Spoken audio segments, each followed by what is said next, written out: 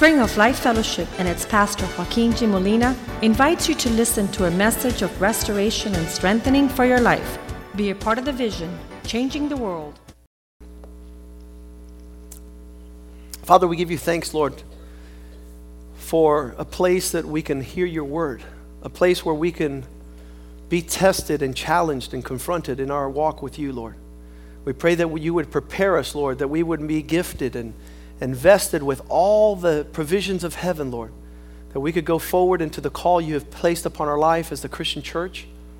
Lord, remove all circus mentality, all fanfare, all appearance of godliness, Lord, without substance.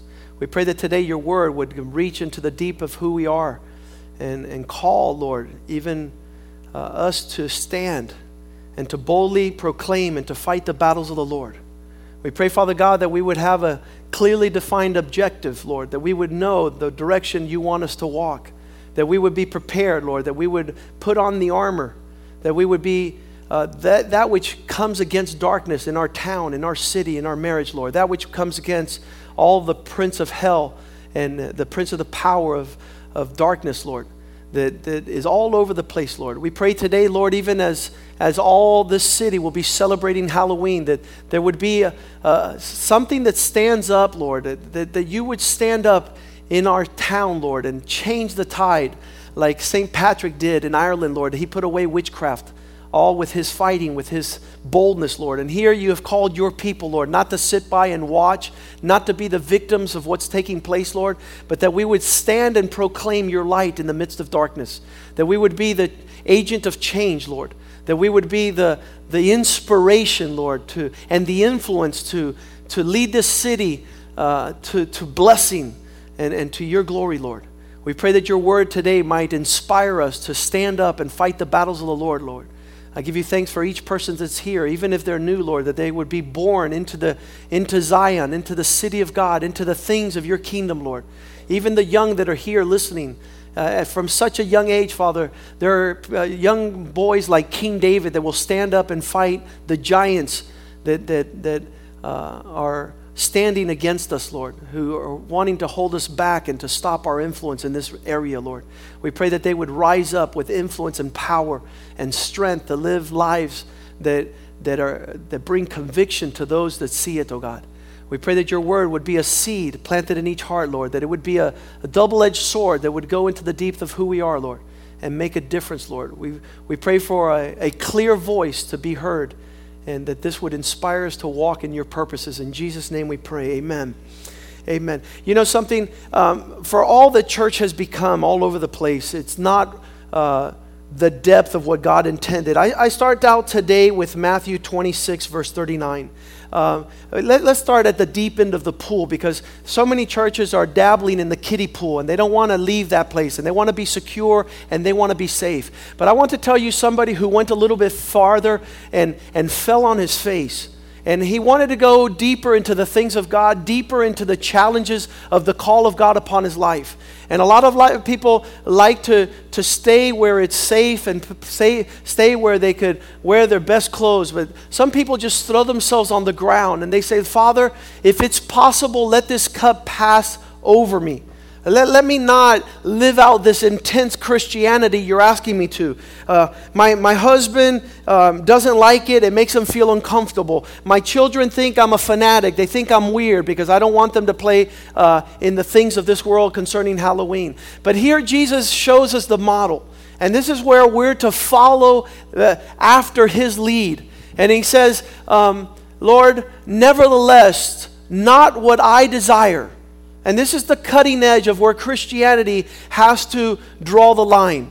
We haven't come in through these doors into a Christian church to continue to feel safe and feel, comfortable and continue to do what we think. We were reading last week how incredibly funny it was for Jesus to elevate and go up to the Mount of Transfiguration, with Peter, James, and Jacob. And he's sitting there, and Elijah shows up, and Moses shows up, and Jesus is transfigured. You got the three power hitters of all time. Moses with the law, Elijah the prophet, and Jesus the fulfillment, God upon the earth. And they're up there at the biggest part of this calling and coming of Jesus. And guess who speaks? Peter. Peter has a great idea. Why don't we just stay here and be safe? Well, that wasn't God's plan. God's plan wasn't for you to live a nice Christian life and go on feeling good without cancer, without financial problems, with no marital problems, with no family problems. You know, that's why we come to church. We want to fix us. But God has brought us to this place not only to fix us, but to change the world. To be men inspired with power to do great things. And I don't want to participate in church just to feel like a nominal Christian. I don't want to come to church. And I remember what that felt like, coming to sit down in the pew, knowing I would commit to nothing, knowing I would go nowhere, knowing that it was just part of the week's little posture of being at church for a couple of hours. And I think that that's not why God has called us.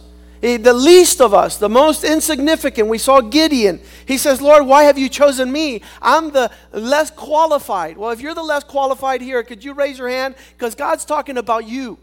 God's talking about you to do big things for His glory. But it's not going to happen as long as we continue to play church. It has to happen when the fire of God comes inside of you and you start doing things you would not otherwise do. That the power of the Holy Spirit would come into you and you would begin to fight a fight that other people desire that they not fight. That they would rather quit. They would rather somebody else pick up the charge. And we have Nehemiah chapter 4, verse 14, where he spoke to the leaders. He spoke to noblemen. He spoke to the people that were there. He arose and spoke. And I don't know if you're speaking. Are you speaking in your sphere of influence? Have your kids heard what you have to say, Dad? Or do you always say, hey, go do what your mother says? Is that the source of inspiration your kids have? A father who has no direction, who has no convictions, who has no fight in him. And he begins on to say, do not be afraid. Why? Because I think fear is what holds us back. I think fear of failure, fear of not being qualified, fear of I'm going to mess up. And guess what? You are going to mess up because you're not that perfect. And in each mess up, you're going to be perfected. In each failure, there's going to be an opportunity to take it to another level. Do not be afraid.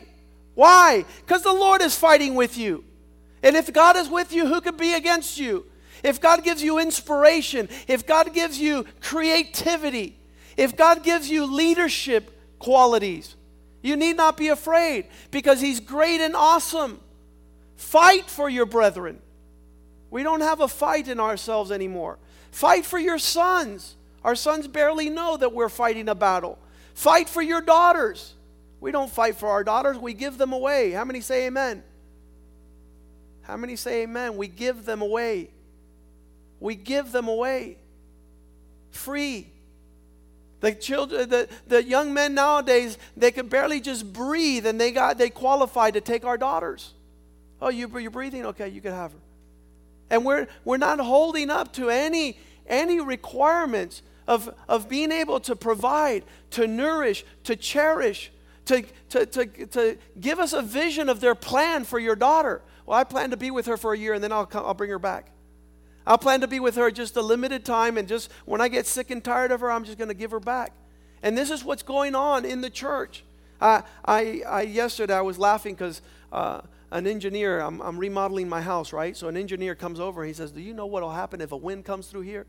You need to have this strap. And do you know what will happen if in the gush that happens? And so he knows everything how to keep the structure of my house safe. And I asked him, well, when it comes time to keeping your daughter safe, when it comes to time to keeping your son safe, I'm going to ask you the same questions. He goes, well, I'm just following the blueprint. I said, so am I. I'm just following the blueprint. There's specifications on we're to live, Christian. This is not a whim for you to do what you want. There's real rules for keeping your house safe. And one of them is fighting for them and standing up and fighting the battles of the Lord. So one of us has to understand that this is not just this is whoever draws upon luck. Whoever gets lucky, it'll go well with them. No. There's strategic opportunity for you to stand up and be a voice to defend and to protect. In 1 Corinthians 9:24, Paul is writing to the church. And he says, don't you know that not all that run win? Not all those that are Christians are going to win. Not all those that go to church are going to win. They're not going to receive the prizes. They're not going to receive the benefits and the rewards of having followed the Lord. So then he tells us, run in such a way that you might obtain the prize. Guarantee yourself that it will go well with your family. Guarantee yourself that you're going to finish the Christian race in a manner where God will say, well done. Because I'm going to tell you, He will also say, depart from me. I never knew you. Never knew. We didn't have a relationship. You didn't do things as the way I called you to do them. Every time I told you A, you came up with B. Every time I told you go out this door, you went out the back door. And so those will not win. And there's a catch-all phrase that once you are a Christian, you're always a Christian. No, it's not. Because Paul says, I run in such a way that I will win so that I will not be disqualified. In verse 25, he says, everyone who competes for the prize begins to be temperate. That word talks about challenging your character. Self-disciplined, self-controlled, specifically focused. You don't go out there with a baseball bat in the major leagues and hit a baseball unless you've hit 1,000 of them in the batting cage. You don't go out there and perform and do things unless you have meticulously, intentionally, and purposefully strived to hit the mark. Run in such a way that you might obtain it. This person who obtains the prize is self-controlled in all things. Can you please tell me all things? Because I've found that if you're not a Christian everywhere, you're not a Christian anywhere. Could I say that again? If you're not a Christian everywhere, you're not a Christian nowhere. You have been disloyal. You're a traitor to the kingdom of God. We're not to be false Christians. We're not to be singing praise songs in the house of God, and then in the workplace we're stealing and conspiring to do dark things.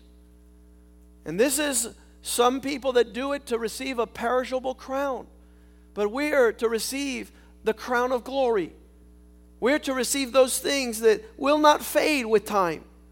Verse 26, he says like this, therefore, for this reason I run, because I know that I don't want to miss out. I want to run with purpose. I want to run with a strategy. I want to run with objective, not with uncertainty. If the same thing's going to befall me is going to befall an atheist or a non-believer, then what's the reason to believe? If my marriage is going to be just as good in Christ as out of Christ, why waste the time? Thus I fight, not as one who beats the air. I'm not losing my time. I'm not losing my target. I have a clearly defined objective. I know what God wants. I know His will. I know what my will is. And I have to say, Lord, not my will be done. Not my pleasures, not my plans. I guarantee you, if you're pursuing your plans and your pleasure, you're going to be a miserable man. A miserable marriage. A miserable family. But if you pursue the pleasure and the will of God, your joy will be inexpressible. In Hebrews 1:9, my favorite verse of all time. What is the epitome of joy? How could I experience joy at the highest level? I need to hate unrighteousness. Because you have loved righteousness and hated lawlessness, because you've made that split in your life and you know where you're at and you know what you're doing and you know where you're not at and you know what you're not doing, for this reason God has anointed you with an oil of gladness far above your companions, far above your co-workers, far above your relatives and family, because you have clearly defined and you've loved the things of God and you've hated the things that are not of God, you passionately pursue God and His purpose for life, and you purposefully shun evil and stay away from those things that are bringing you down, that are bringing your marriage down. Men who God has blessed with businesses, with beautiful wives, with beautiful children, with finances, are dabbling in the toilet house, going after the dark and horrible things of this world, of the natures of sin and death. And I believe that there's a way to ride it high. I believe that there's a life. He says, I have come that you might have life and have it more abundantly. That means a level of life that is huge. It's not a religious life. I think that's why some people don't abandon themselves to Christ. They say, I don't want to be too religious. It's not religious. It's a range of life that you would have wished in your furthest dreams to have attained when you follow God with all your heart, all your mind, and all your strength. He says, therefore I run, not as one who beats the air. And then he says in verse 27, 1 Corinthians 9:27, for this reason I keep my body subjected and disciplined. For this reason, I want to conform, not to the image of the world. I want to conform into the image of God's purpose so that I could experience its fullness in every direction. And we were created for great and glorious things. I wanted to remind you that you might not know that you're a Gideon hiding. You're a David that is going to overcome great obstacles and giants because God is with you. He wants you to fight those battles with you. And he says, I keep my body under this subjection because it could be the case that after I have preached to so many, I myself would be disqualified. I myself might be unfit and lose my prize. I want to tell you that it requires this thing that you hear this morning. It's not something that I'm just wearing on Sunday morning because I got to come up with a good sermon. No. This is my fire and my passion 24/7, every day of the week, every day of the year. I want the fullness of God to be expressed through my life. I want His fire to be evident. And for that, Paul says to Timothy in 2 Timothy 1:5, he says, I remind you of this calling that's upon you, how sincere you are in your faith, how genuine you are in your walk with God. And this fire didn't just come out all of a sudden. It was first in your grandmother and in your mom. And I'm persuaded, I see that this is the evidence in you. Because I could guarantee you, if there's no fire in grandma and there's no fire in mom, there's not going to be a fire in the children. If there's no genuine faith in the fathers, how will the children inherit this faith? And Timothy is told by Paul in verse 6, since this genuine faith is present and it's passed down sincerely, I remind you to stir up the gift of God which is in you. I remind you to move the embers. The embers is when the fire has gone out, when it's just the red coals that are there and they're just simmering in that place of fire. He says, shake them up, fan the flames like we did on Friday night. Get these charcoals of fire and light them so that the fire just comes and engulfs everyone who's around. Because I am convinced and persuaded that each one of you that is sitting here this morning hasn't come to this church because you heard there's a circus here. There's no elephants here. There's no giraffes. There's a man who's on fire with God. And I know that you're here, and my prayer is that you also would be engulfed in the flames of God, filled with the Spirit of God that would burn away all the yoke of your indifference and your passivity. And there Paul is saying, you got the real thing, Timothy, but you got to fan the flames. You got to stir the gift of God that's in you, that you received. And this is what I want, and I feel that needs to happen nowadays in churches all over the world. Not only in this church, but all over the world, that we would be the inspiring catalyst to bring things on fire. And this doesn't happen by intellectual knowledge. It's not by the reading of books. It's not by going to seminary or Bible college. It's about saying, God, consume me with your spirit. Consume me with your fire. Let your fire just burn away curse words in my vocabulary. Let it burn away the yoke of sin that's in my life that causes me to compromise.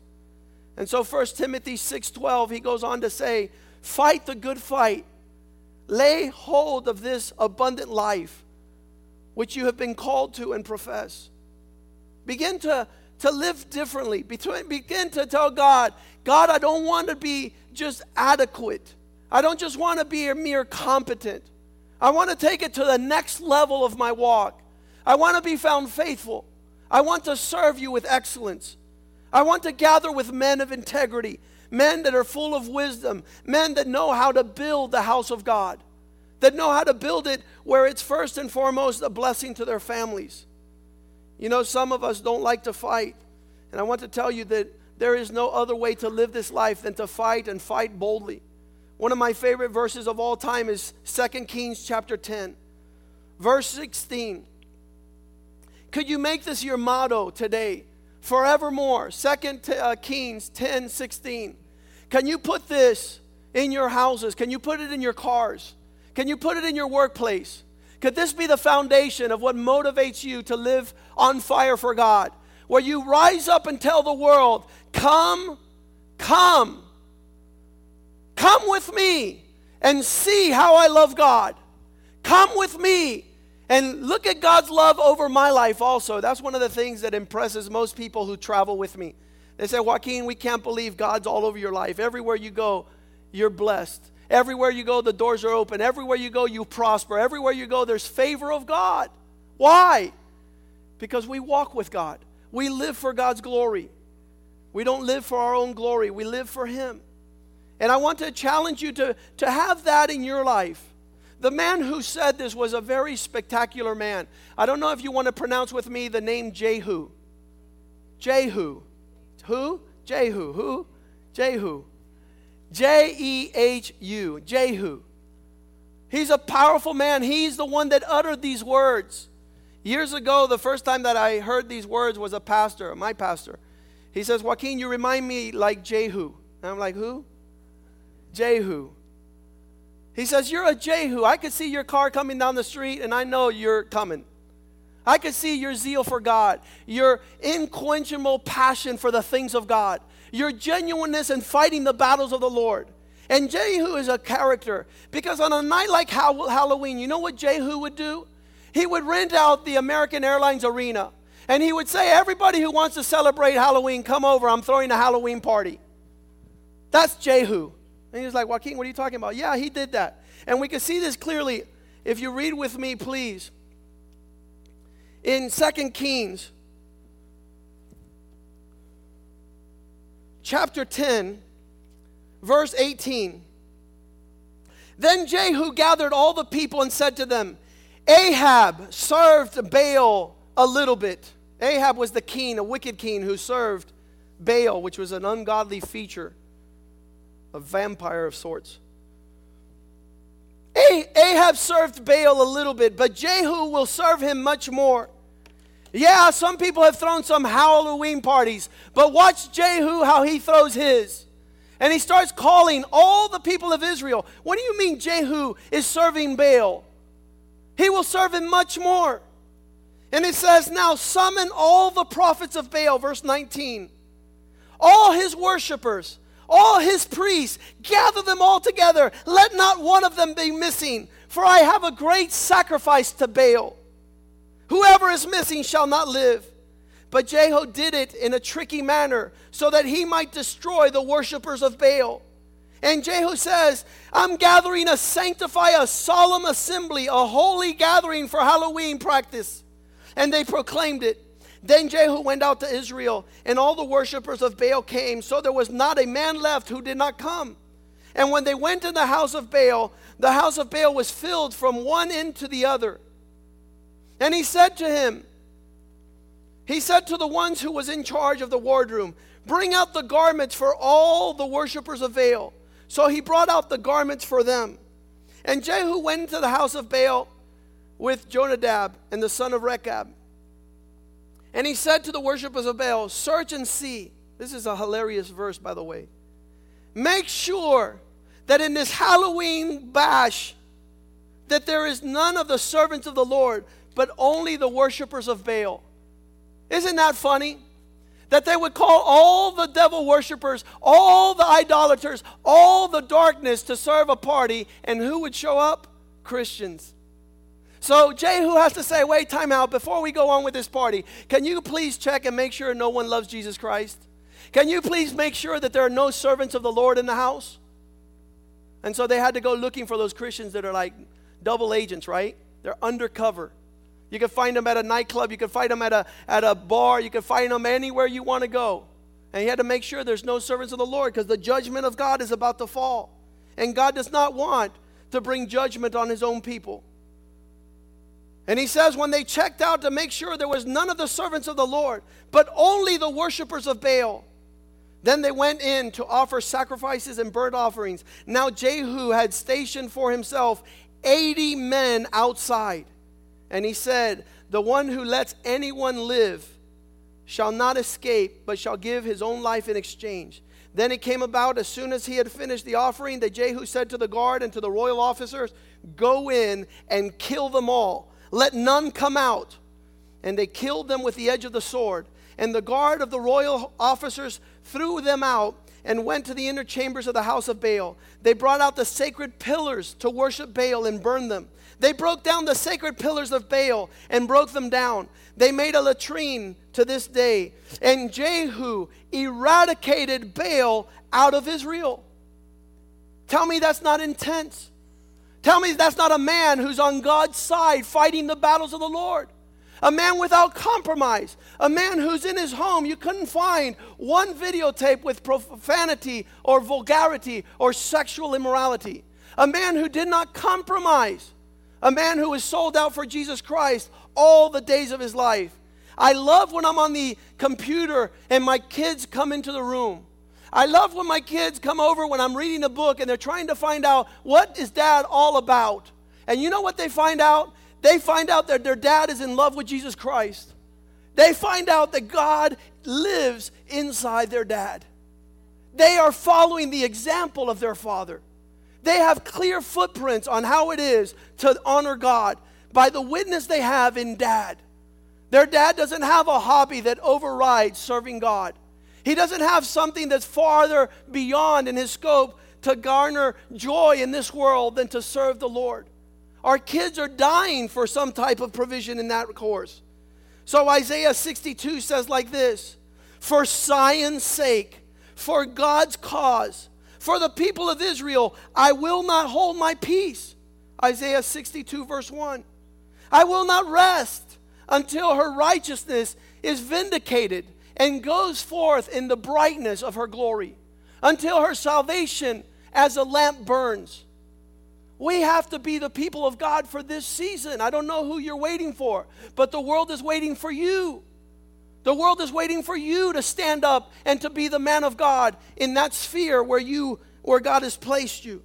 In verse 6, God says, I have set watchmen upon the walls. O Jerusalem, you will never hold your peace day or night. Your servants are put in that place to bring them back to the Lord's remembrance. Keep not your silence. I don't know if this world is calling you to conform. I don't know if this world is calling you to not be too loud for the Lord Jesus Christ. But you are the answer to someone's salvation. You're the one that tells people how they ought to walk and where they ought to go. I still see Christians trying to figure out if they can make it to a worldly party. Hey, pastor, they're throwing a great bash over there. Who is it? It's the worldly people. They've invited me. They're going to pay all my charges. I go, great. You're going to go there to preach? No, I'm just going to go there to hang out. Are you going to go there? They're going to let you talk about Jesus? No, they would never let me talk about Jesus. Why are you going? Why are you going? Why don't you stand up for the Lord and make a difference? You'll be the first person with all expenses paid to say, no, thank you. Standing up for the Lord so that maybe it might bring hope of salvation to those who meet your life, who come across your life. I love Psalm 128. It says, blessed is the man who fears the Lord. These are the rewards of those who walk in this life. Psalm 128 says, blessing shall be upon the man who fears God. And what are those blessings? The man who walks in the ways of God. For you shall eat all the rewards of your efforts, and happy shall you be. Everybody's looking for happiness, but nobody wants to serve the Lord. Everybody's looking to put away psychiatrists and anxiety and psychological illnesses, but nobody wants to serve God. When you eat the fruit of your hands, of serving God with your full passions, you shall be happy. Why? Because it will be well with you. It will be well with you. God will take care of you. You take care of God, God will take care of you. We read it last week, and we're going to read it again this week. Because you fight the battles of the Lord, your house will last forever. It says in verse 3,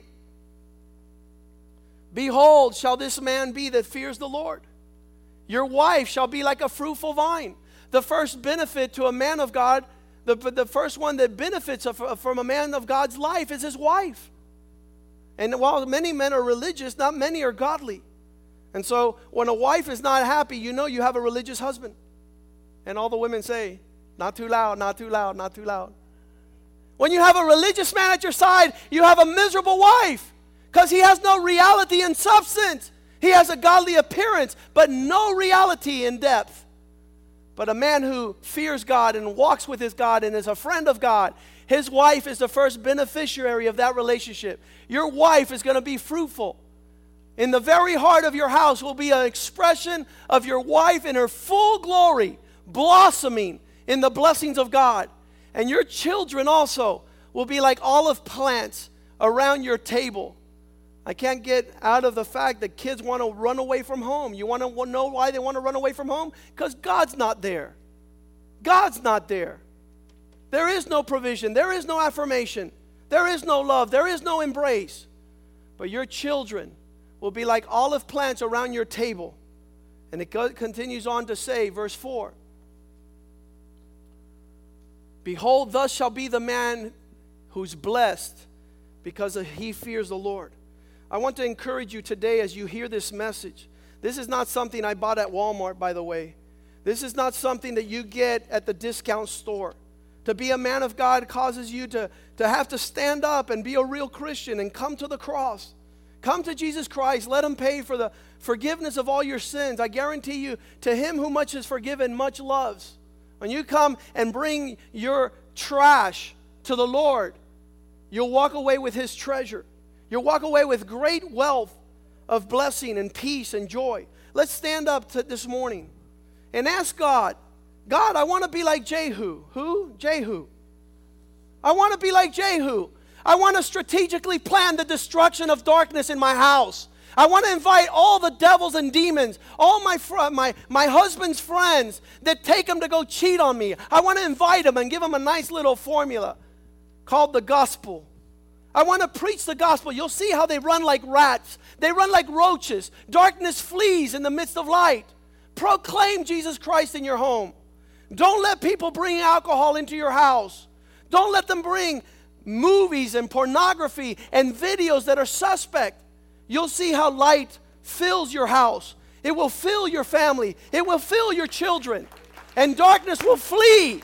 Darkness will flee from your house to never again be seen. And then you could go have that little bumper sticker or wherever you want to call it. You can make it your driver's license and come in my car and look at my zeal for my God. Look how I love God. Look how I'm passionately in love with Christ.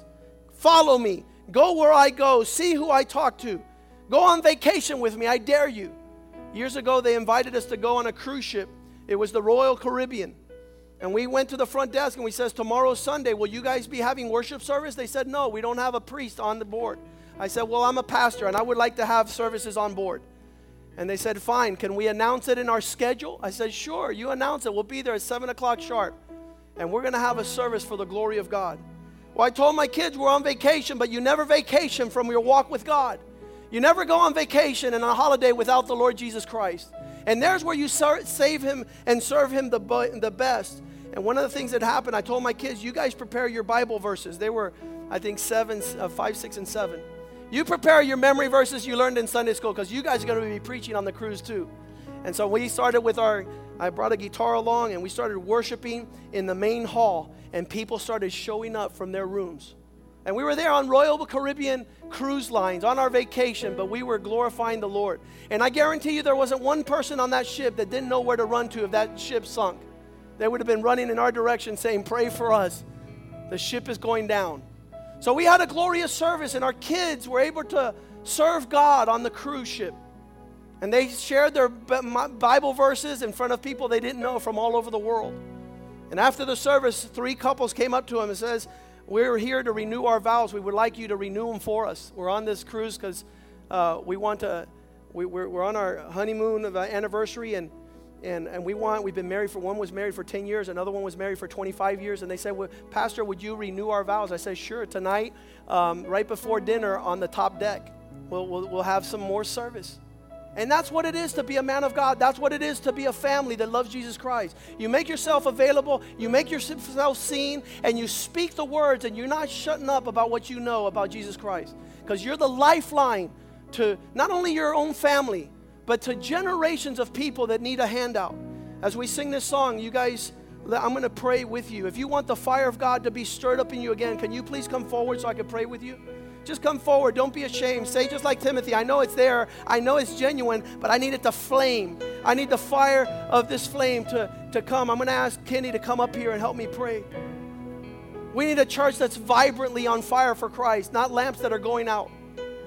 Not lamps that are fizzing out, fading out, compromising more. No.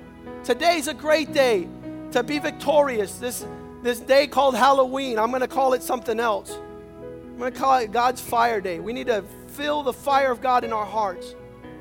Those words that just come out passionately to stand up for Christ, eloquently, articulately, speaking truth in darkness are the ones we need to be on fire for, not the ones we need to think. I have decided Yes, Lord. to follow